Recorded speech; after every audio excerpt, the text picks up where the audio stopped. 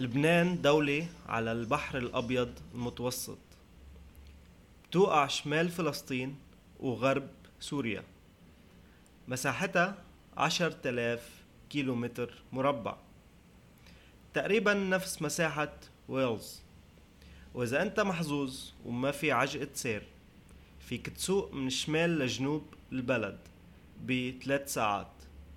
عدد سكان لبنان تقريبا 5 ملايين، مع 470 ألف لاجئ فلسطيني و1.5 مليون لاجئ سوري. لبنان دولة تأسست سنة 1943 لما خلص الانتداب الفرنسي بسوريا. حتى هداك الوقت لبنان كانت جزء من سوريا، وكانت تحت حكم الدولة العثمانية ل400 سنة قبل انهيارها بعد الحرب العالمية الأولى. لبنان عندها 18 ديانة رسمية، بس عدد الأشخاص يلي بينتموا لهيدي المجموعات مش معروف، لأن ما صار إحصاء رسمي من سنة 1932 بسبب توازن الحساس بين الأديان بلبنان. A tiny country with a large population of refugees and 18 official religions has made it tricky for Lebanon when it comes to governance and has led to a highly complex political system. النظام السياسي بلبنان معقد، لأن تنقسم السلطة بين الأديان. الرئيس لازم يكون مسيحي، رئيس الوزراء لازم يكون سني. لبنان مكان كتير متنوع، أغلب السكان بيحكوا لغتين سوا، عربي أو إنجليزي أو فرنسي. مع هيدا عدا عن أزمة اللاجئين الإقليمية، لبنان ما عنده كتير هجرة بالتاريخ كانت دولة بتهاجر من الناس عادة. Lebanon is famous for its emigration, and some of it can be explained by Lebanon's civil war that only ended in 1990. واحد من الأسباب هو الحرب الأهلية يلي بلشت سنة 1975 وضلت 15 سنة. هيدي الحرب قتلت 150 ألف شخص وهجرت حوالي 1 مليون شخص. لبنان اليوم بلد متوسط الدخل، معروف انه بلد شرق اوسطي، نجت فيه الديمقراطية وحرية التعبير من الخلاف والتوتر الطائفي. These positive attributes can only be understood against the background of sectarian tension and violence that has characterized Lebanese history. Our next podcast will tell you about the different groups in Lebanon, and we will also have a podcast on the Lebanese civil war. An introduction to Syria. مقدمة عن سوريا. This section gives a general introduction to Syria, which Lebanon was a part of until 1943.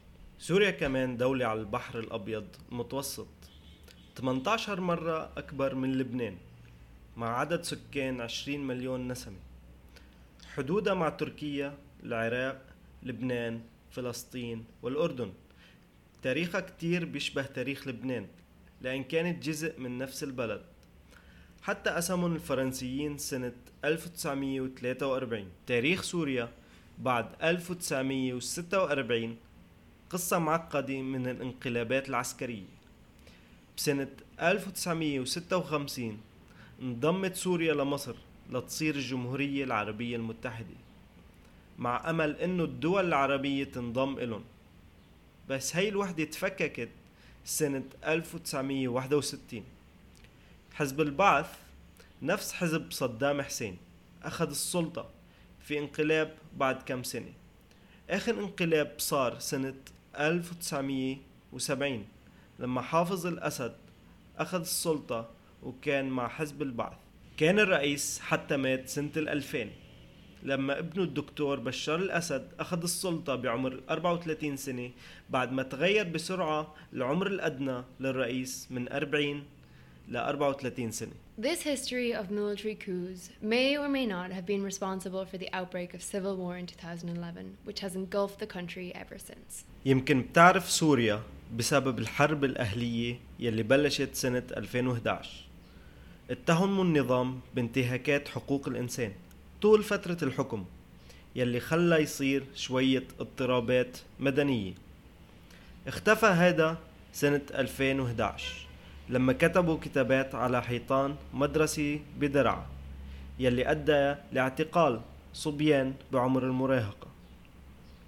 هذا صار خلال مثل ما بيقولوا العالم الربيع العربي، لما خلت الثورات الشعبية العربية الكتير من قاداتها تترك الحكم. القصة المشهورة انه احتجزوا الكثير من الصبيان وتعرضوا للضرب والتعذيب. لما اهلهم راحوا يسألوا عنهم قالوا لهم جيبوا اطفال غيرهم. أدى حجز الأطفال في درعا للكثير من الاحتجاجات، وبعدها أطلقوا سراحهم. بس الاحتجاجات ضد النظام كملت وخربت الأوضاع، وكانت هذه بداية الثورات بكل سوريا، وارتكزت بالمناطق خاصة حمص، حلب، إدلب، دير الزور وحماه. بكم شهر حملت الناس سلاح وبلشت الحرب الأهلية. These humble beginnings with a few teenagers in a small city in South Syria led to what is now seen by most as a calamity, which has consumed the lives of hundreds of thousands and left half of the country displaced. قتلت الحرب الأهلية أقل شي 500,000 شخص، وتشرد 6 ملايين سوري جوات بلدن، وخلت 5 ملايين لاجئ سوري برات البلد. هلق فينا نقول انه الثوار خسروا الحرب وعندهم مساحة صغيرة بإدلب قريبة من الحدود التركية، وبعده بشار الأسد بالسلطة.